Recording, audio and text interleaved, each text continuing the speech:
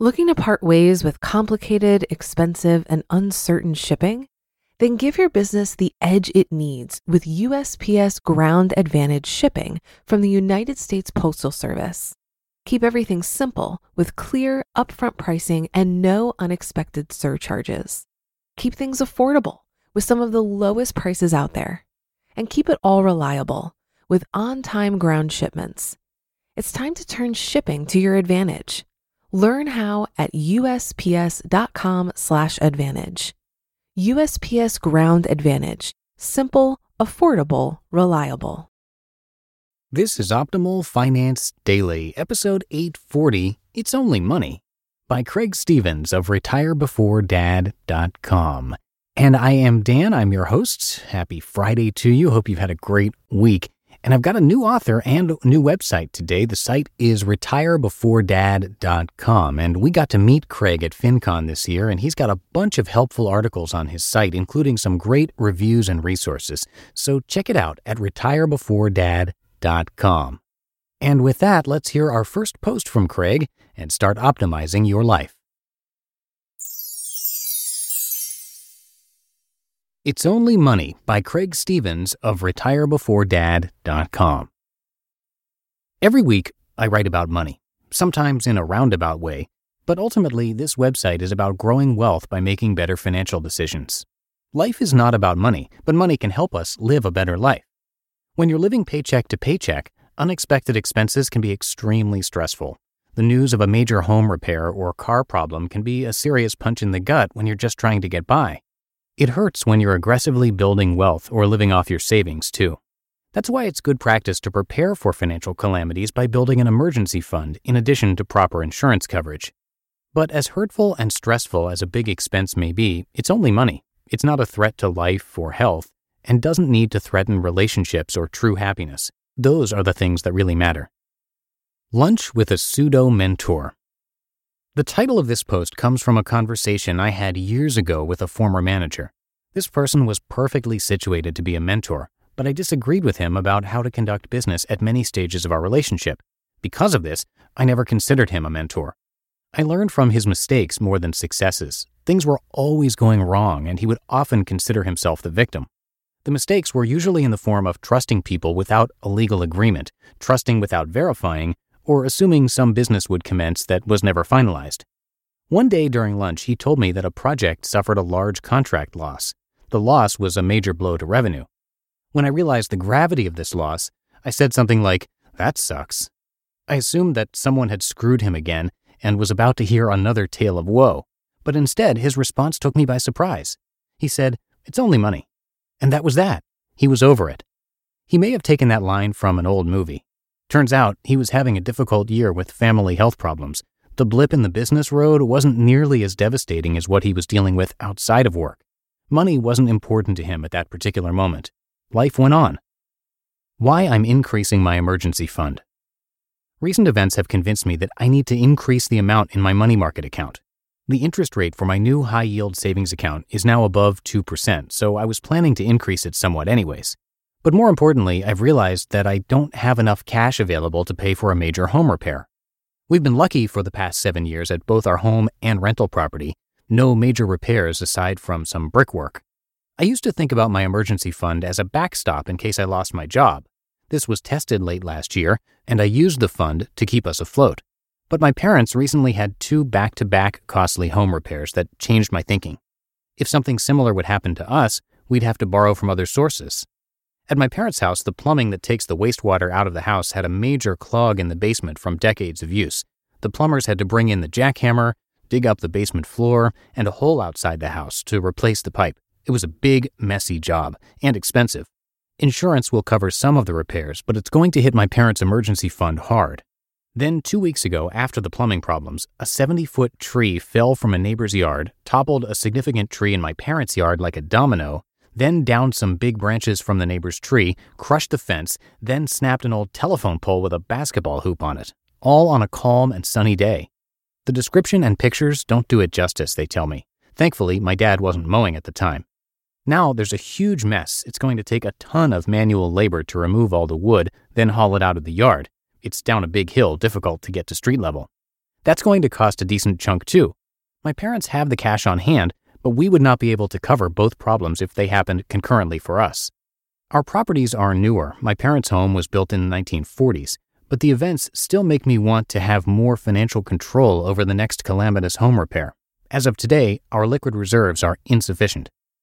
Savings segmentation. Not long ago, I wrote about how to manage excess cash flow when income outpaces expenses for the month. I segment our savings into different pools: a vacation fund, a car savings fund as a result of swearing off car payments, and our general fund, which also serves as the emergency fund. Combined, these funds should be able to cover any major home repairs when push comes to shove.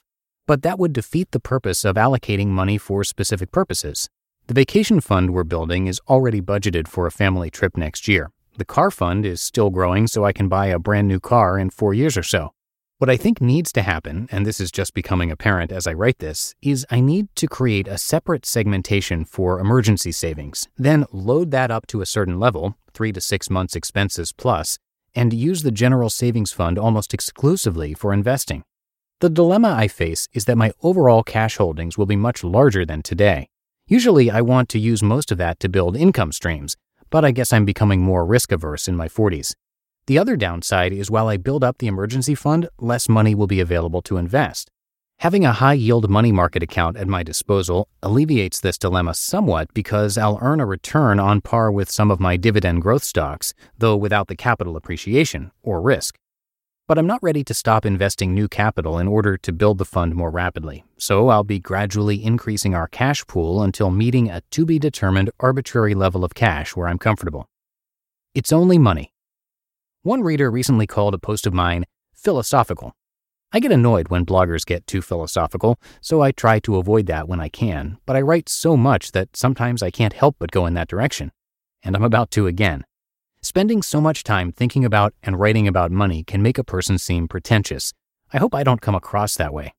I see money as a tool to build the life you want, not as a way to impress people, acquire fancy stuff, or go to fancy places. Smart money decisions are a result of knowledge. Knowledge is gained through reading and thinking. Good decisions will lead you down the path you want over time. But none of that is as important as your health, the health of your loved ones, and the relationships, life events, and adventures that bring you happiness. Sometimes that message is lost behind trying to count and analyze every penny that goes in and out of our pockets. But health, relationships, and the activities that bring you mental wellness are the main drivers that should be leading the important decisions in our lives, not money. You just listened to the post titled, "It's Only Money," by Craig Stevens of retirebeforedad.com. If you've been using Mint to manage your finances, I've got some bad news. Mint is shutting down. But now for the good news. There's a better alternative. Our sponsor, Monarch Money. Mint users are turning to Monarch Money and loving it. Maybe you're saving for a down payment, a wedding, a dream vacation, your kid's college. I've found that Monarch makes it so easy to help you reach your financial goals, whatever they are. I definitely wouldn't be able to allocate my finances or plan as clearly without help from Monarch. In fact, Monarch is the top-rated all-in-one personal finance app. It gives you a comprehensive view of all of your accounts, investments, transactions, and more. Create custom budgets, set goals, and collaborate with your partner. And now get an extended 30-day free trial when you go to monarchmoney.com/OFD. After trying out Monarch for myself, I understand why it's the top-rated personal finance app. And right now, get an extended 30-day free trial when you go to monarchmoney.com/OFD.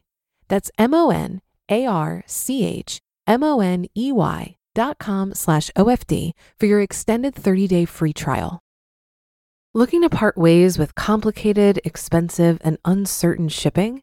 Then give your business the edge it needs with USPS Ground Advantage shipping from the United States Postal Service. Keep everything simple with clear, upfront pricing and no unexpected surcharges. Keep things affordable with some of the lowest prices out there. And keep it all reliable with on-time ground shipments. It's time to turn shipping to your advantage. Learn how at USPS.com/advantage. USPS Ground Advantage. Simple, affordable, reliable. And thank you so much to Craig for granting us permission to read his content, and definitely come by his site to show your support. Again, that's retirebeforedad.com. There's a lot of great info there, including reviews, resources, a bunch more articles, and much more. And of course, I'll be bringing you more posts from Craig in the near future. So that's a wrap for today and for this week here at Optimal Finance Daily. Have yourself a great weekend, and I'll see you back here on Monday, where your optimal life awaits.